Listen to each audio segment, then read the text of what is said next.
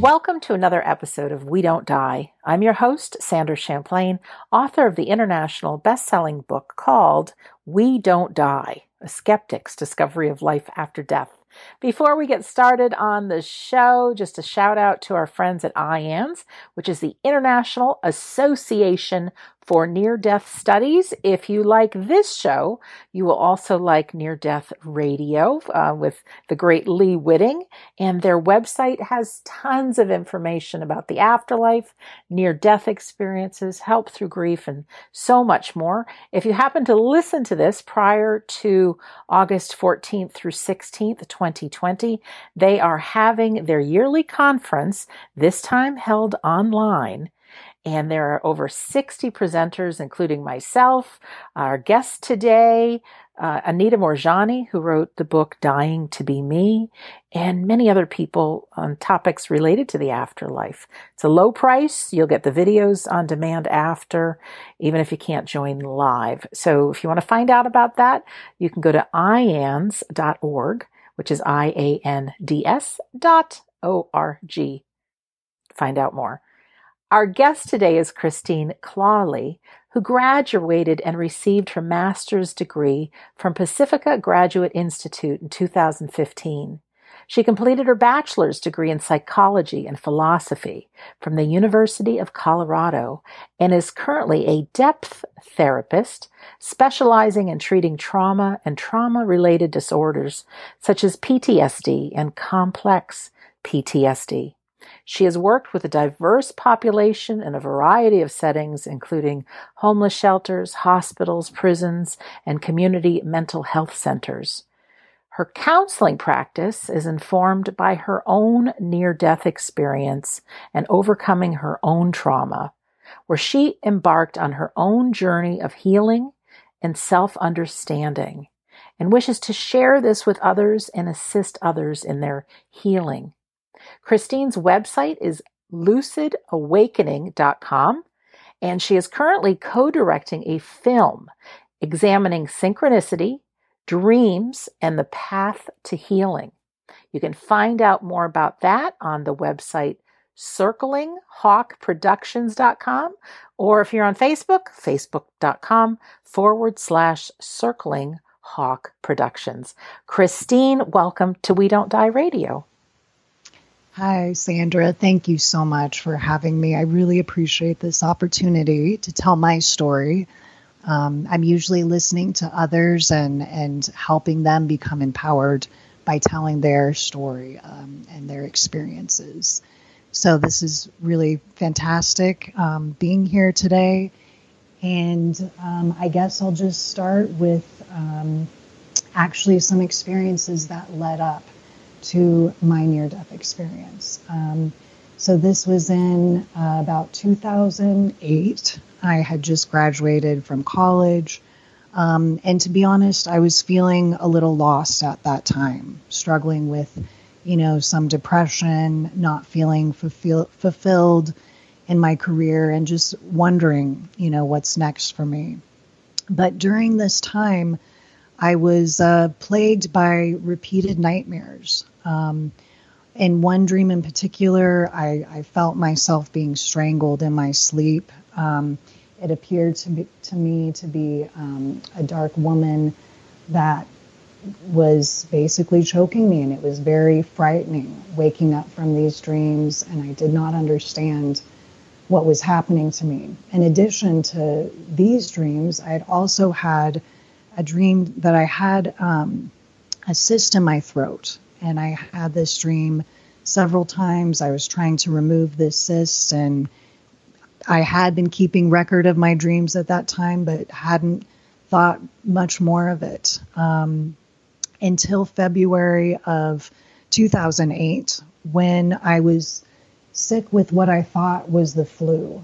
And it was the only few weeks of my life I was without health insurance. I had just started a new job, and so I, really was trying not to go to the hospital. But after 7 days of having flu, I finally went to the hospital.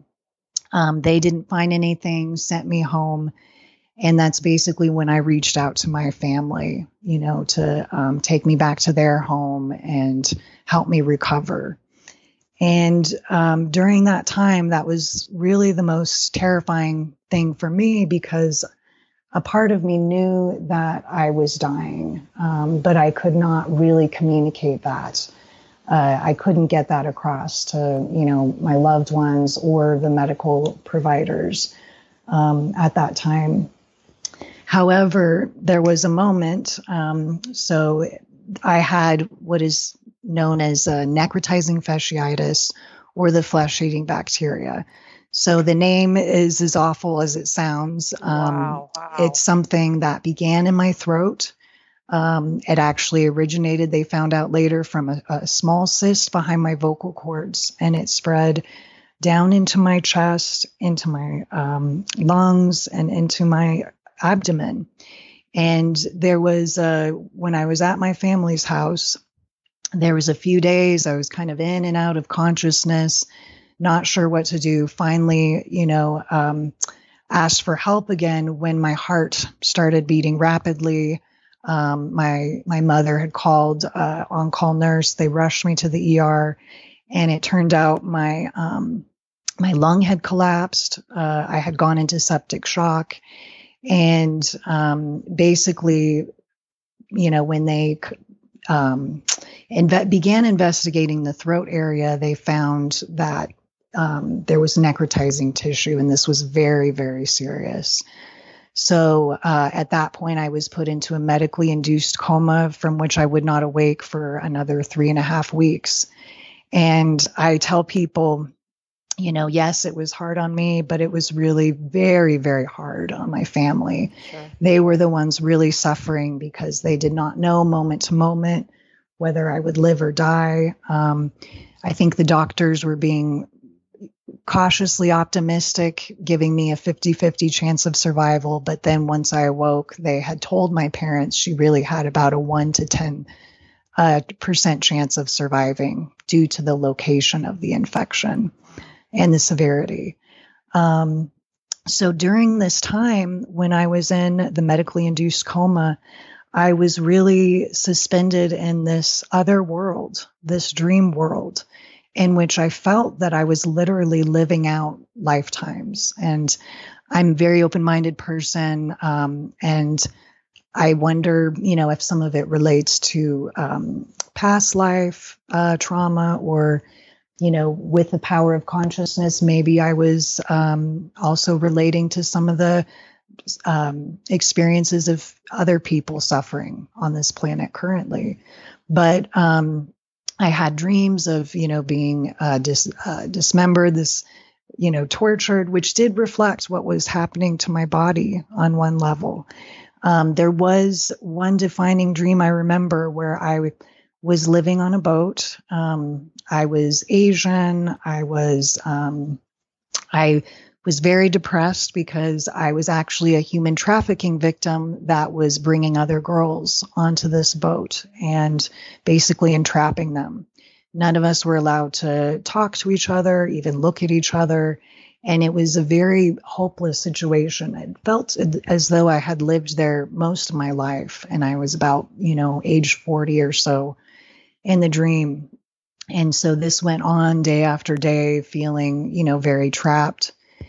And then I'll probably start crying when I tell this part of it. There was a moment where I saw this woman approaching me, and I locked eyes with her and saw my sister. And although we weren't able to talk, there was this incredible love that was transmitted between us that kind of like broke the spell of the hopelessness of the situation. And we began not only planning our escape, but eventually, freeing other women. And that I really feel like was the turning point in my subconscious. Now, actually, after this experience, I had, and this may sound odd to people not familiar with trauma, but especially with PTSD, I had a very invasive surgery, and I did suffer from PTSD. Sometimes you feel as though you're reliving an experience. And following this illness, there was a time where I relived this experience, but consciously. So not, in the coma when I was blocking that out, and I was reliving some of the pain that I was going through, and just, being intubated is a very scary thing, to wake up and, I know the virus is going on right now. Mm-hmm. And my heart goes out to people impacted by that. It's a very, vulnerable position to be in. But I remember, just wanting to cry out, wanting to express, what I was feeling and not being able to. But there was really this moment where it was like I was absorbed into this other realm. All the pain went away. And I remembered that there was no death. It was just an incredibly peaceful, loving place. And it was almost at that moment, I completely let go of the, resistance to the pain, and I surrendered. And then it was like, I just felt this incredible sense of oneness and beauty. And then I remember having to return back to my body. So although I didn't clinically die, I do feel that there was a defining moment where I chose to re-enter the world. I think a lot of that had to do with my sister as well. I'm very close with my sister. And later, my sister also told me that there were times where I would awake from the coma, because the medication wasn't working, and I would lock eyes with her crying and then go back to sleep. So just another message I want to emphasize is that individuals who are in a medically induced coma, they are aware on some level who's around them.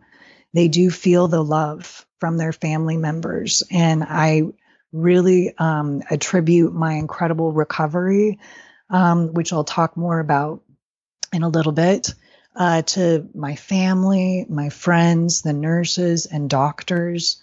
It made a difference. And that's what really inspired me to go into the helping professions, because I know how much just a simple act of kindness, just love, sharing presence with someone who's in pain or vulnerable, it means the world. So, awakening from the coma was very confusing to me. It was very confusing to come back into this reality, because I thought, some of these dreams were real. And I had many, many physical and emotional challenges to recover from once I awoke from the coma, once the shock kind of wore off. I have a paralyzed vocal cord. I still do.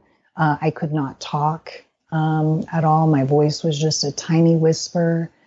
I could not breathe on my own. My lungs were so weak. I had to be on a respirator for, I can't remember how long afterwards, maybe a week or so. Then I had to have a trach collar on, which was hard. And it was kind of just one obstacle, that I had to overcome over another. I ended up having a heart attack when I was trying to learn to breathe again. Wow. But none of this discouraged me. I also, couldn't really walk. I was so weak. I was down to 80 pounds. I mean, being in the hospital that long is not, good for someone. And so, but I had this incredible renewed will to live.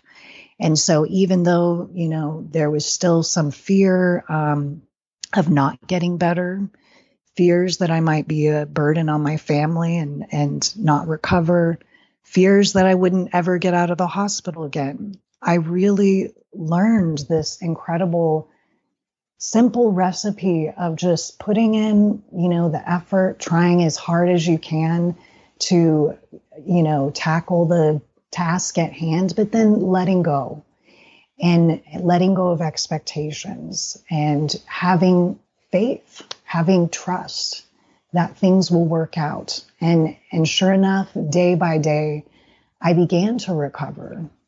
And, now I'm sometimes, I sometimes forget, how far I've come and how privileged I am to be in a position where I can help and listen to others. But so overcoming that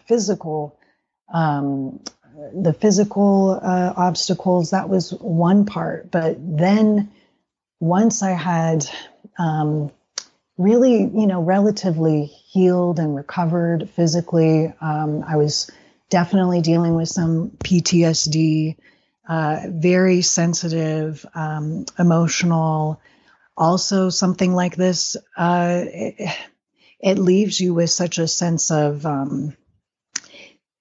I don't know how to say, not necessarily chaos, but your life is completely altered permanently.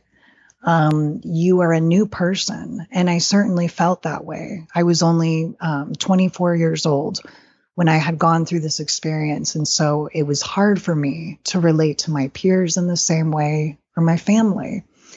And I began to notice that I was maybe more empathetic, more intuitive. I would know things without really knowing how or why. I began to have very, very lucid dreams, and I began to have, and I still do, have precognitive dreams. And I became incredibly curious. And this still is somewhat of a mystery, to me, how we are able to have precognitive dreams or, shared dream experiences. Could you give an example, Christine? Don't mean to interrupt you, but what a precognitive dream is? So let's see. I was going to share a more poignant one for the end. Oh, well, you can wait. Yeah. I'm just curious.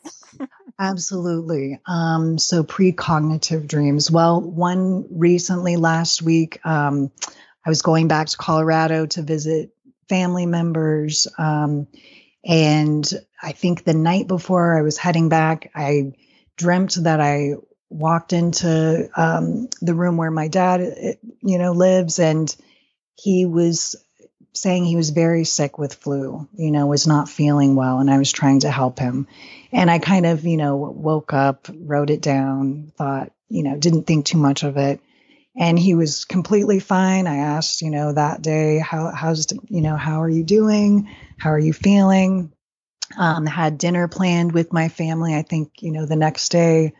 And I walk in the room and it's the same scenario. My dad's, lying down saying, oh, I'm really sick with flu. And now he's doing better, rest assured. But that's just one simple example. Other examples are meeting people I've never met before, having interactions with them that I can't explain. This happens, sometimes with clients. If there's particularly what I've noticed in documenting my dreams, sometimes they are very mundane, events.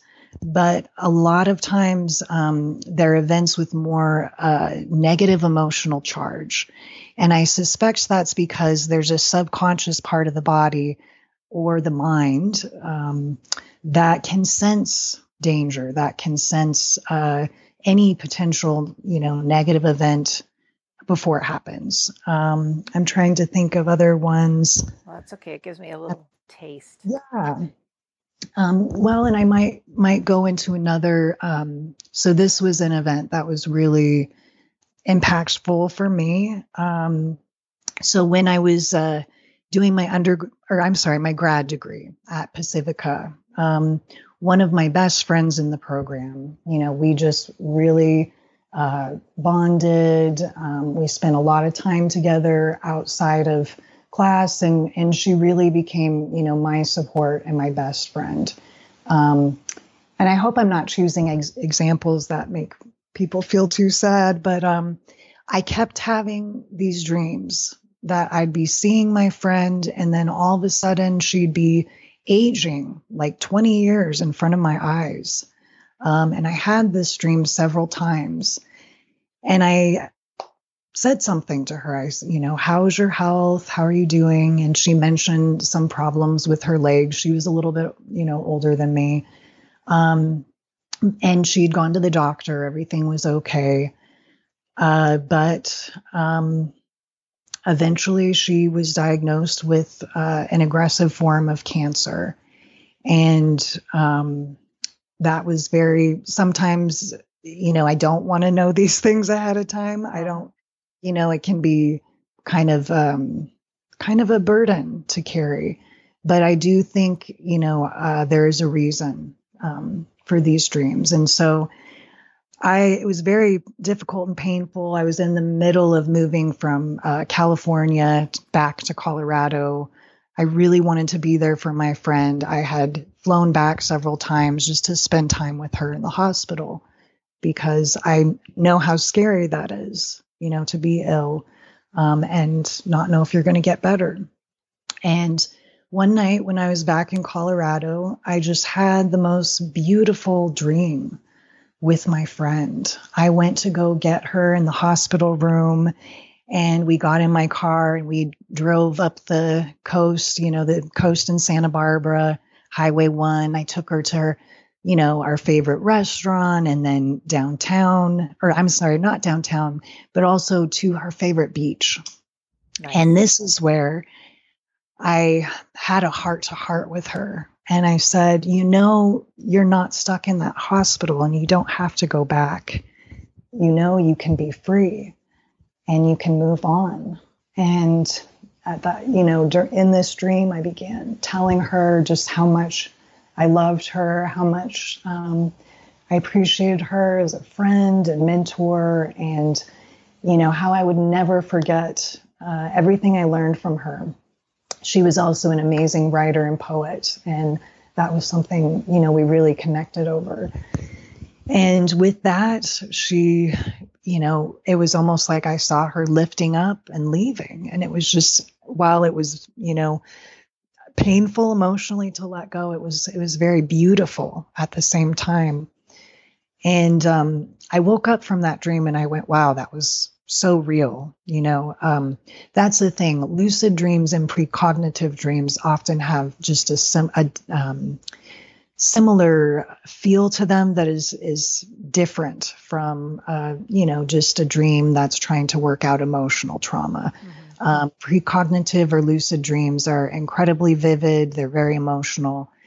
And so with this particular dream, I woke up. I called my friend who was with her in the hospital and I said, how is my friend? Is she okay? And she said she'd just taken her last breath a few moments ago. Wow. And passed in her sleep. So in that moment, I really learned, love transcends space and time. Sure. I wanted to be there so badly with her to help her make that transition into the afterlife, but I was able to do that through my dreams. Mm-hmm. So that's one story. And I guess that's not necessarily precognitive, but that could be considered a shared dream experience. And it's always wonderful when you can validate, a dream. So I keep a regular practice of writing my dreams down and then also writing down when they come true. And it's always a surprise to me. It's always a shock, even though I've had these experiences, for so long. Sure. So that, is a gift that I've been given, this power of dreaming. And Robert Moss, I just have to say, his books have been tremendous help. He coined the term conscious dreaming, and he teaches a lot of workshops and classes, and that really resonated with me. And it also set me on my spiritual path. Now, it is interesting, and I just want to, say this with the utmost respect to the indigenous and native culture. I'm not native, I'm white, but I feel a real connection to that culture and that society, and also feel like there's spiritual maturity to a certain society that has undergone so many difficult experiences. Mm-hmm. And when I was being strangled in my dreams, it appeared to be a Native woman that was strangling me. And of course, I interpreted that as something maybe scary or negative. But it's interesting looking back on that experience, my dream journals, and my path, my spiritual path moving forward. I've been very much drawn to Indigenous teachers. I have learned, shamanic journeying. I've experienced tremendous benefit and healing from some of the ceremonies that Indigenous culture keeps, such as sweat lodge ceremonies. There's something very healing and powerful about the nonverbal healing ceremonies. Yoga therapy is another path that has really helped me heal, especially given, what happened with the operations and my surgery. It helped me kind of reclaim ownership, I guess, of my body, or just, it's hard to put into words. So that's all been really, really helpful on my path. I realize I've rambled. Do you have any questions? I'm listening intently, and I looked at your website, and you have done so much, and you continue to do so much. And I'm just things like depth therapy I've never heard of before, and some of the things you're passionate about. And I just want to know more about what you've learned. And so you just keep rambling. Okay, sounds good. Absolutely. So that was another thing. So with the changes that were happening to me, I do have to say I felt like I was going crazy at the time. It was very hard for me to understand, how can I feel another person's pain, physical or emotional? How can I have these dreams or these intuitive knowings? And it was very hard to reconcile and come to terms with what was happening to me. I would say, prior to the illness, I was interested in, spirituality, but I was also very left brain. I was a philosophy major, which is use logic to prove your argument. And so it was hard for me to really kind of reconcile these two different sides. And I think prior to this illness, I was really trying to live, how do I say, the pressure and then of the norms within society are just tremendous. And norms and culture is often invisible. But I recognize, looking back prior to the illness, I had given up too much of my authentic self or my inner wisdom in order to be accepted by society in the way I thought I needed to. So I think this experience was a real wake-up call to me, and it made it painful to try to be anything other than what I am. And so I began just, voraciously reading, reading a lot of Native American spirituality and wisdom. I also discovered Carl Jung, who was just huge during my healing process and my education, learning that someone, in the psychology field has had similar experience. And Carl Jung coined the term synchronicity, which is, let me see if I can find a good I didn't know that definition. Yes, absolutely. And that really, he created a language for these experiences. And we've kind of forgotten that or gotten away from that wisdom that he shared. But, synchronicity is the state of fact of being in a synchronous or simultaneous. That doesn't really describe it. Sorry. Let's see. Here we go. Coincidence of events that appear meaningfully related but do not seem to be causally connected. So that's important. And I have actually the perfect story for this. This is one of my favorite stories, and it's another life and death story. So I was visiting a friend in California at a bookstore, and, I hate to describe it this way, it sounds cliche, but it was almost as if this book was glowing.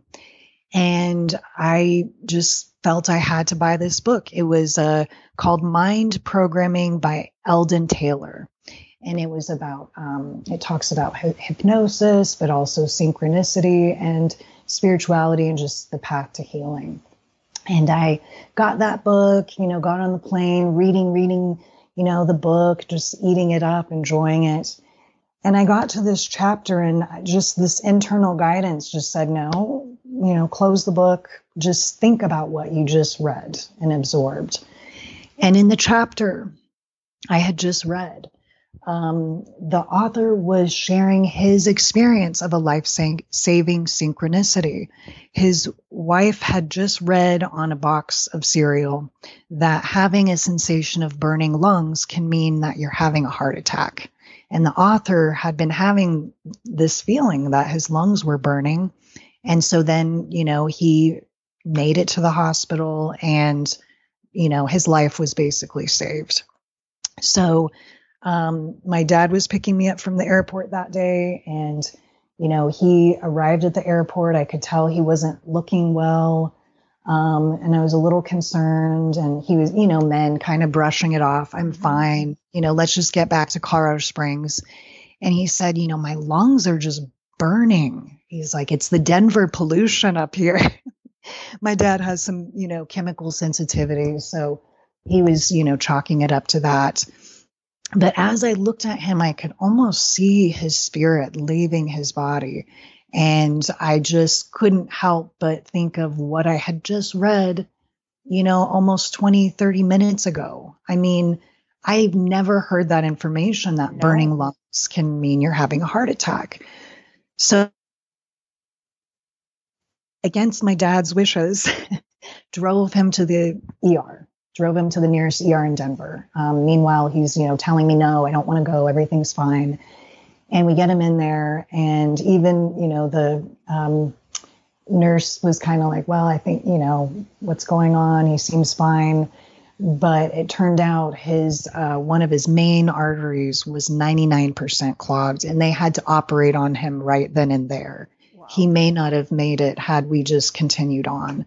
So that's a moment of having the right information at the right time come to you, and it be completely meaningful. I mean, utterly meaningful. And I think how, I've had to adjust my worldview, because after so many incidents of things like this occurring, you have to revise your worldview. There's something, in time is not, it's not caused in a linear way. It's just unexplainable. So Jung coined this term to try to help explain or understand or just allow the language for us to talk about these experiences, because I feel they're too important to just kind of brush away. Yes. And look at. Have you heard, Christine, of the book, The Wreck of the Titan? I don't think I have, no. Listen to this. The book, The Wreck of the Titan, was written 10 or 12 years before the Titanic sank. Oh, yes, I have heard this story. It is the story of the biggest ship, didn't have enough lifeboats, hitting an iceberg, going this certain speed, pretty close to what happened. It was a fictional book that somebody wrote 10 or 12 years before the Titanic sank, with almost identical description of what happened. Absolutely. So, that's a perfect example. Yeah, that's tapping into this timelessness or whatever. I mean, it's hard for our minds to get around because we've only lived with past, present, and future. But to think that there's something outside of us, and maybe through the coma and the near-death experience, I hear it a lot from people that have had near-death experiences, that this intuitive self kicks in, and this knowing, and so many different ways for as many different people. But it's almost like you're now somehow connected to this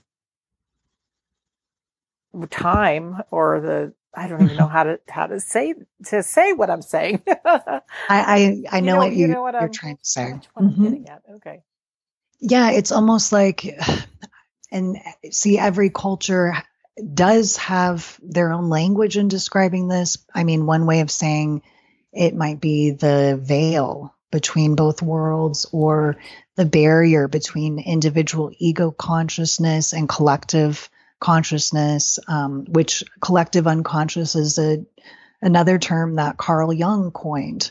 So he really thought, that individual humans and different species, they create a collective conscious. And I think, artists are people who can really get in touch with this. They kind of, are able to block out that left brain inner critic and just kind of channel whatever is coming through, pick up on things that might be happening in the future. Or, in my case, I think I've had dreams where I've dreamed of experiences through other people's eyes. And that has been an incredible learning experience for me.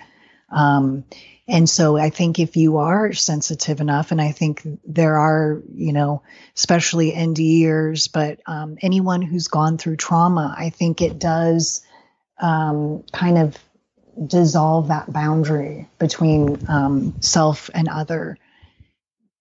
Yeah. And actually, I'll read a quote right now. There's a wonderful author, Donald Cowshed. He's written a book called Trauma and the Soul. So there are, professionals in this field trying to talk about these experiences. So I found that my near-death experience paralleled the inner experiences of trauma survivors and the larger, far-reaching vision obtained from undergoing such traumatic experiences, as described by Cowshed. So he said, ironically, trauma survivors are in a unique position to claim this larger vision because they are often forced prematurely into this non-ordinary reality, which is a spiritualized and often mentalized world, and it helps them survive the unbearable pain of their really affect relationships. So this is one thing that I really try to bring into the work I do with my clients, is changing the spin on how we define mental illness, changing the language we use. Because in ancient cultures, someone who maybe had a near-death experience or even experienced some form of psychosis, hallucinations, depending on the quality, were considered the healers of their tribe or individuals with knowledge. But now there's so much of a stigma, and I think we have to kind of differentiate and change our language and not just throw these negative labels on individuals. Really look at some of the benefits, increase sensitivity, more awareness of emotions, sometimes a connection to nature or animals.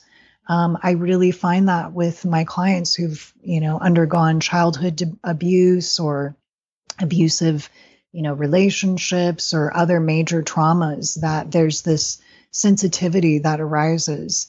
And we do live in a culture that still, unfortunately, stigmatizes those qualities. We must show we're strong, successful, and happy, and any kind of negative emotion is pathologized. And I think that's doing people a disservice and not allowing people to heal by denying, any victim of trauma to talk about their experiences, their stories. So that's really, what I'd like to do also. So what keeps you busy? Tell me about what you're up to. So, let's see. I am working at a community mental health center that keeps me very, very busy. And I love the work, but it can be difficult at times. But I think it's an honor to bear witness to my clients' lives, the problems they face, and it helps me understand the world in a broader context. Poverty, is a major issue right now. Domestic violence, the isolation and loneliness. I recently gave a lecture about the influence of technology on not only an individual's mental health, but also how we relate to each other, and how it's, there are some negative effects. While, I think there's great, benefits to using technology. I'm so happy to do this interview of course. now. Right. It can become an addiction, and it can make us desensitized to others. And it is really rewiring the brain too. Research is starting to show. So I work at a community mental health center. Sorry, I digressed a little bit. That's okay. I do have a private practice on the side where I do counseling, psychology, life coaching. And then I'm also working on this film, and this is really a labor of love, passion project. I've had some wonderful interviews with Dr. Bernard Beitman, Eric Wargo, Robert Moss, just to name a few. And I'm really excited at putting this thing together. We have, I think, most of the footage, but I just need the time to actually sit down and edit it.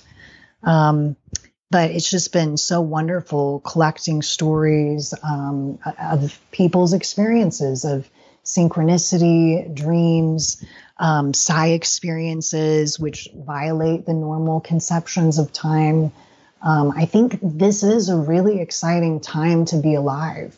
Science is already showing through, quantum mechanics theory that the world may not look like we think it does. There may be more uncertainty. There may be more connection between particles than we think. And so really, I think as a society, we're kind of lagging behind, integrating that knowledge and changing the way we practice healing, changing the way we relate, changing these social structures, economic structures. And while, with the COVID-19 virus going on right now, there's a lot of fear, understandably so. There's a lot of uncertainty.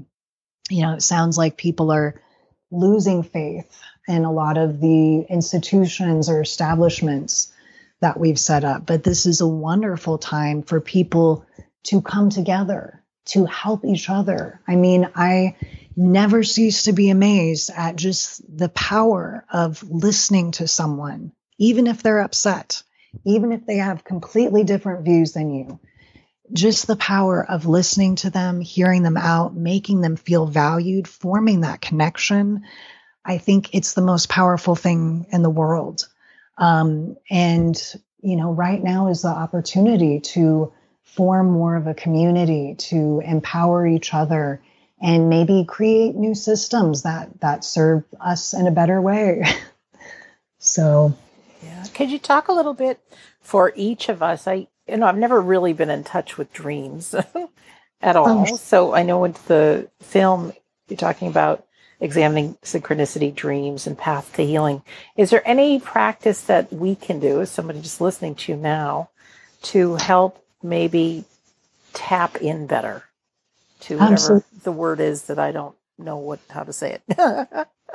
Absolutely. I think, it starts from a young age, right? That we are taught, oh, that's just your imagination, or, oh, dreams aren't important.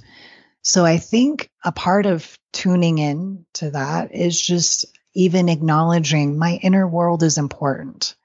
My feelings, my imagination, my intuition, the sensations in my body. We're really a society that's so focused on the external. And again, part of existing, surviving, and functioning in this society is you repress those inner feelings or experiences, and you try to, conform or be obedient enough to, make the grade or keep your job. And it's often, those who break the mold, I guess, who kind of get punished. So I think first recognizing, okay, there's more important things than just accumulating material things or achieving this future image of success, which may or may not never ever come. That's another thing. It's kind of a trap that we've been put into in society, always living for this tomorrow. And it really closes down your relationship to yourself when you're always focused on the external or the future. So I think meditation, mindfulness is a huge part of that. I struggle, to maintain that too in my busy life, but carving out time for that. Even just the subtle prompt of, I will remember my dreams tonight, will help you remember the dream. We are so susceptible and influenced by the messages all around us. So being conscious about what kind of information you're ingesting. It's just like food, being careful about, what you eat, what company you're around, what you're reading, because that all has an influence on the mind and emotions. So making a commitment to yourself, asking for guidance. One thing I, do if I'm struggling with a decision or a problem, I ask for a dream, for clarity, and I often do get an answer, surprisingly. And even if I don't like, the answer that I got, I often look back and go, oh, wow, that was very accurate. Asking the question, either, getting in the habit while you're awake, asking, am I dreaming or am I awake? Am I dreaming or am I awake is another one.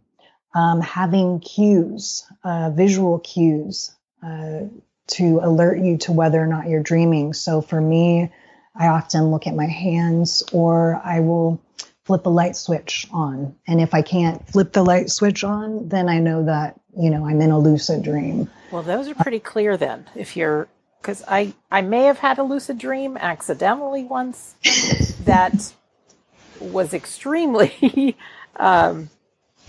clear. And there's no way I thought I was dreaming, but I was.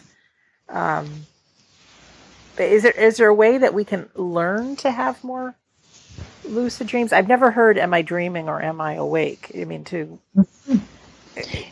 I've never had those kind of dreams. Okay. So in some of the Eastern traditions too, there's something called dream yoga. And that's, one of the paths towards spirituality. And that gets you in the habit of even questioning, and this may sound scary to some of your listeners, but is this reality a dream? That's some traditions would say even this reality is a dream, or the Aborigines, in Australia have their myth of the dream time.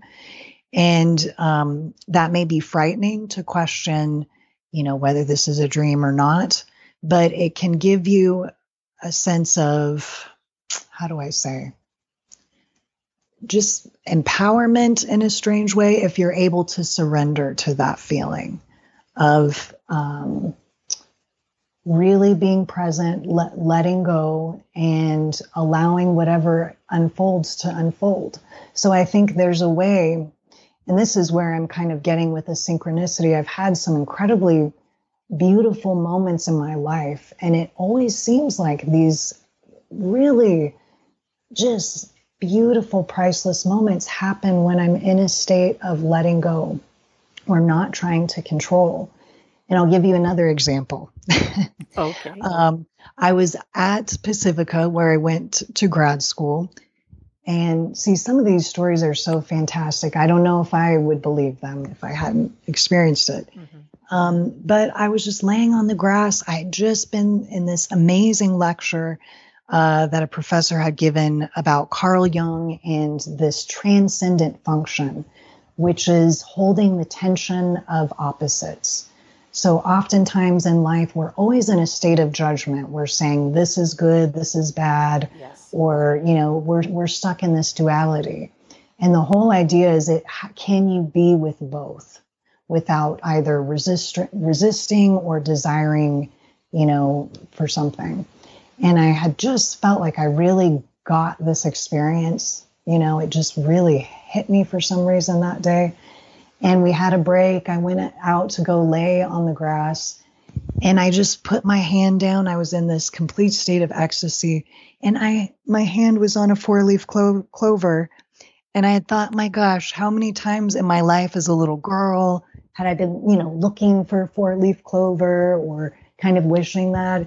And here I just all of a sudden, not even looking, found a 4-leaf clover. And it was just kind of a magic moment that really gave more meaning to that spiritual experience that just spontaneously happened. Would you recommend we journal not only our dreams, but life? Yes, absolutely. And so that's the thing. The more consciousness you bring into your daily life, getting in touch with your real thoughts, real feelings, the more that spills into your dream life, the more you become conscious, and vice versa. The more you become aware and conscious in your dream life, that translates to reality, or so-called reality. So a lot of the work I do, if someone's having a repeated nightmare, there's a message that their subconscious is trying to get through, and it's very, very important. Now, if that person doesn't, keeps repressing, doesn't want to acknowledge or look at the nightmare, then there's just going to be this fear pushing that person. But the amazing thing, and this is the beautiful sacred nature of counseling work, you turn towards whatever fear that is, nightmare, feeling, whatever it is you're terrified of, you begin to face it, and it transforms and dissolves before your eyes. You realize you have power just by turning towards it and facing it. So I absolutely recommend, journaling, and even just stream of consciousness writing. That's something I've done my whole life. Oftentimes, and this is more cognitive behavioral type stuff, but we all have kind of a negative thought loop, negative automatic thoughts or core beliefs that we aren't aware of most of the time. And when you engage in, journaling or counseling, that can be brought up to the surface. And Jung's theory was when you bring the unconscious to the surface, when you integrate that with the conscious self, there's a state of wholeness that can be reached. And, the shadow, he would say, would be things like feelings society doesn't typically encourage or like. So jealousy, anger, rage, fear, maybe, sexual desires, anything, that's not socially acceptable, we tend to kind of stuff. Anything that doesn't conform to the image we want to have of ourselves. But that creates an internal split. And so the idea is, you connect both aspects, and then you're more aware, you're more empowered, and you're not at war with yourself, if that makes sense. It does. It does. And it sounds like a more peaceful way of living.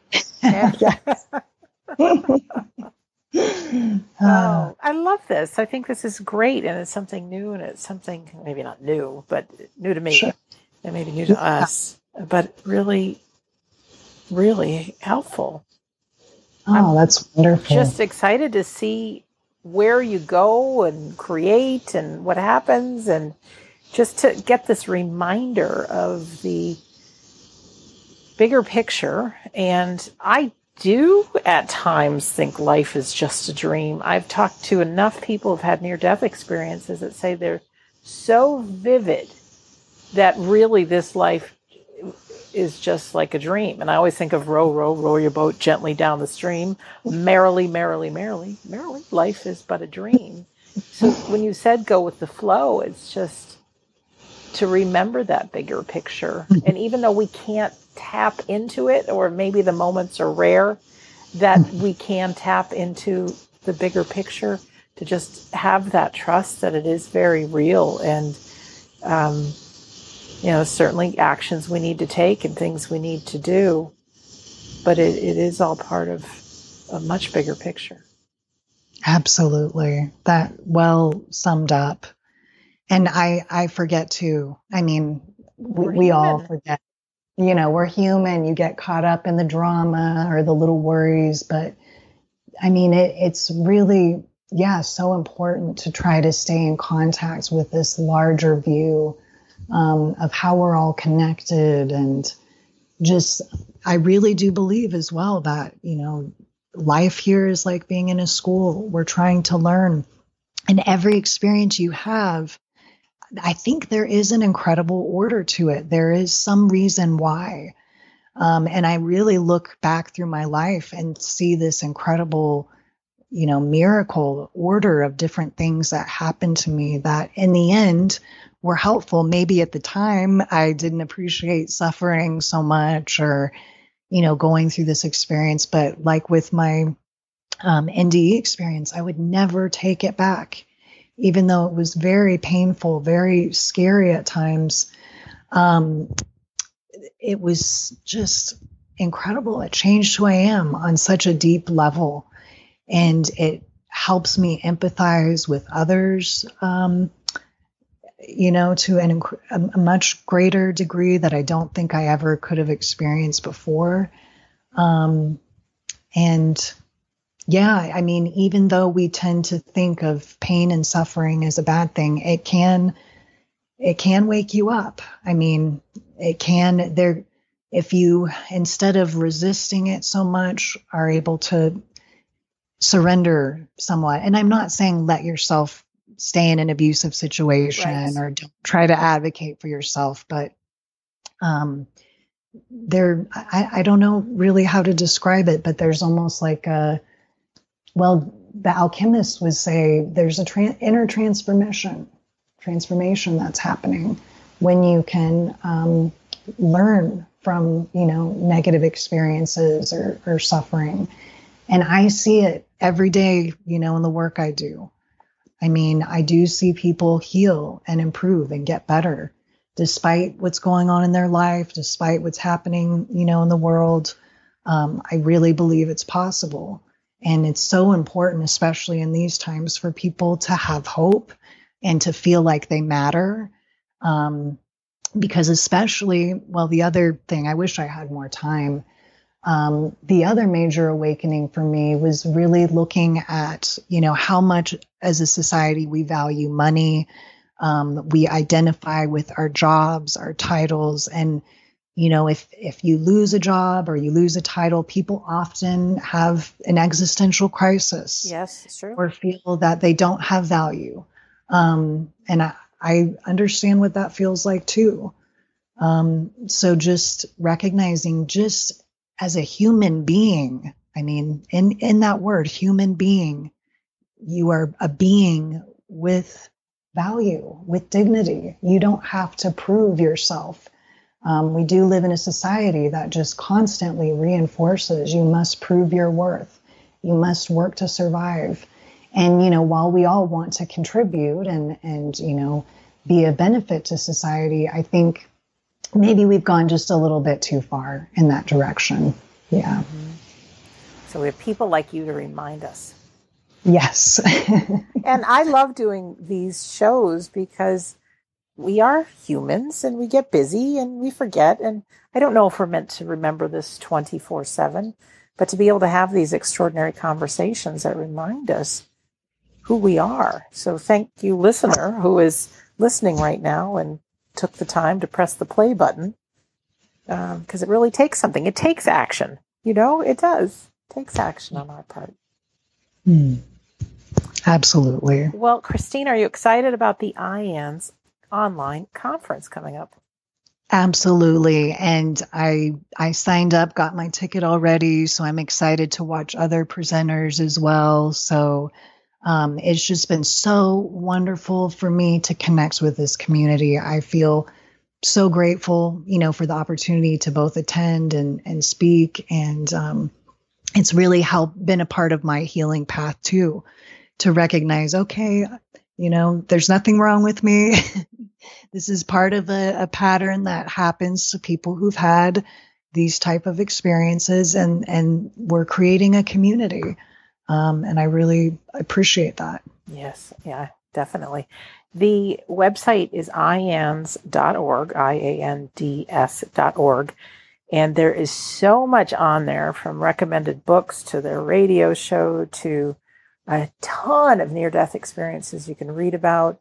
There are chapters of IANS all over the world. And I know currently this time in 2020, people aren't traveling, but it'll open up again.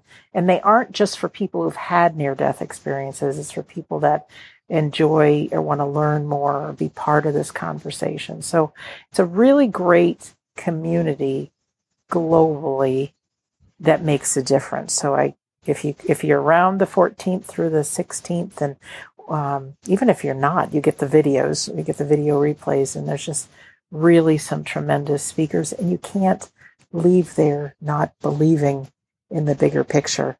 And I tell you, Christine, it's so easy to fall victim thinking that this life is it. But then, like you say, you get down into some of the quantum particles and things, down to our tiniest little atom. All we are is vibrating energy. This life really is an illusion if we go down to those levels. I remember seeing the movie, What the Bleep Do We Know? It's what it's called. And it talks about those things, and it's mind-blowing. Being on this planet hurling around the universe with, billions of other planets and things. So there is a much bigger picture to each one of us. Any final words, Christine, before we wrap up the episode? No, I don't think so. Just really grateful to you, Sandra, for having me on, and for the listeners for sticking with us and listening. And I hope everyone gains something from this. And it's a reminder for me to even talk about this and remember it's a gift to remember that experience and how far I've come. Well, I'm very grateful, very, very grateful. And thank you for being our guest today. And for our listener, you can check out more about Christine Clawley at lucidawakening.com, or if you're on Facebook, type in Circling Hawk Productions or circlinghawkproductions.com. Or if you're listening to this on YouTube right now, down in the description, you can just press on the link and you'll be there in 2 shakes. So also for our listener, thank you for taking the time to listen. We're gaining on 350 episodes, hour-long episodes of the show here, going on just over 6 years, I think. All past episodes are available on WeDon'tDieRadio.com. Past 100, I believe, are on iTunes, and they're all on YouTube. There's lots of material out there. If you're new to the show, please go to WeDon'tDieRadio.com. There's a little pop-up that says Join Our Insiders Club, and that's a fancy name of join the email list. And I'm very respectful with your email. I don't sell it or anything like that, but I give you a free audio called How to Survive Grief, which is really important. And also it says read a few chapters of my book. The secret is it's my whole book. If you're somebody who likes audiobooks, on the store at that website, if you find the audiobook, just type in coupon code FREE, FREE. We have a new calendar. And you can click on, we have now a Sunday service that we do, Christine, non-denominational, complete with medium readings at the end. It's non-traditional, but it celebrates life in the afterlife and empowers people to live life now. It's really awesome. And then we're doing online demonstrations and courses on psychic and mediumship and all kinds of great things. If you are a Facebook user, type in We Don't Die Listeners, join a group of over 5,000 like-minded people that you can just be free to be you and share about this. So in closing, my name is Sandra Champlain, always so happy to be your host on We Don't Die Radio. I do believe that life is an education for the soul, that your life here on earth is important.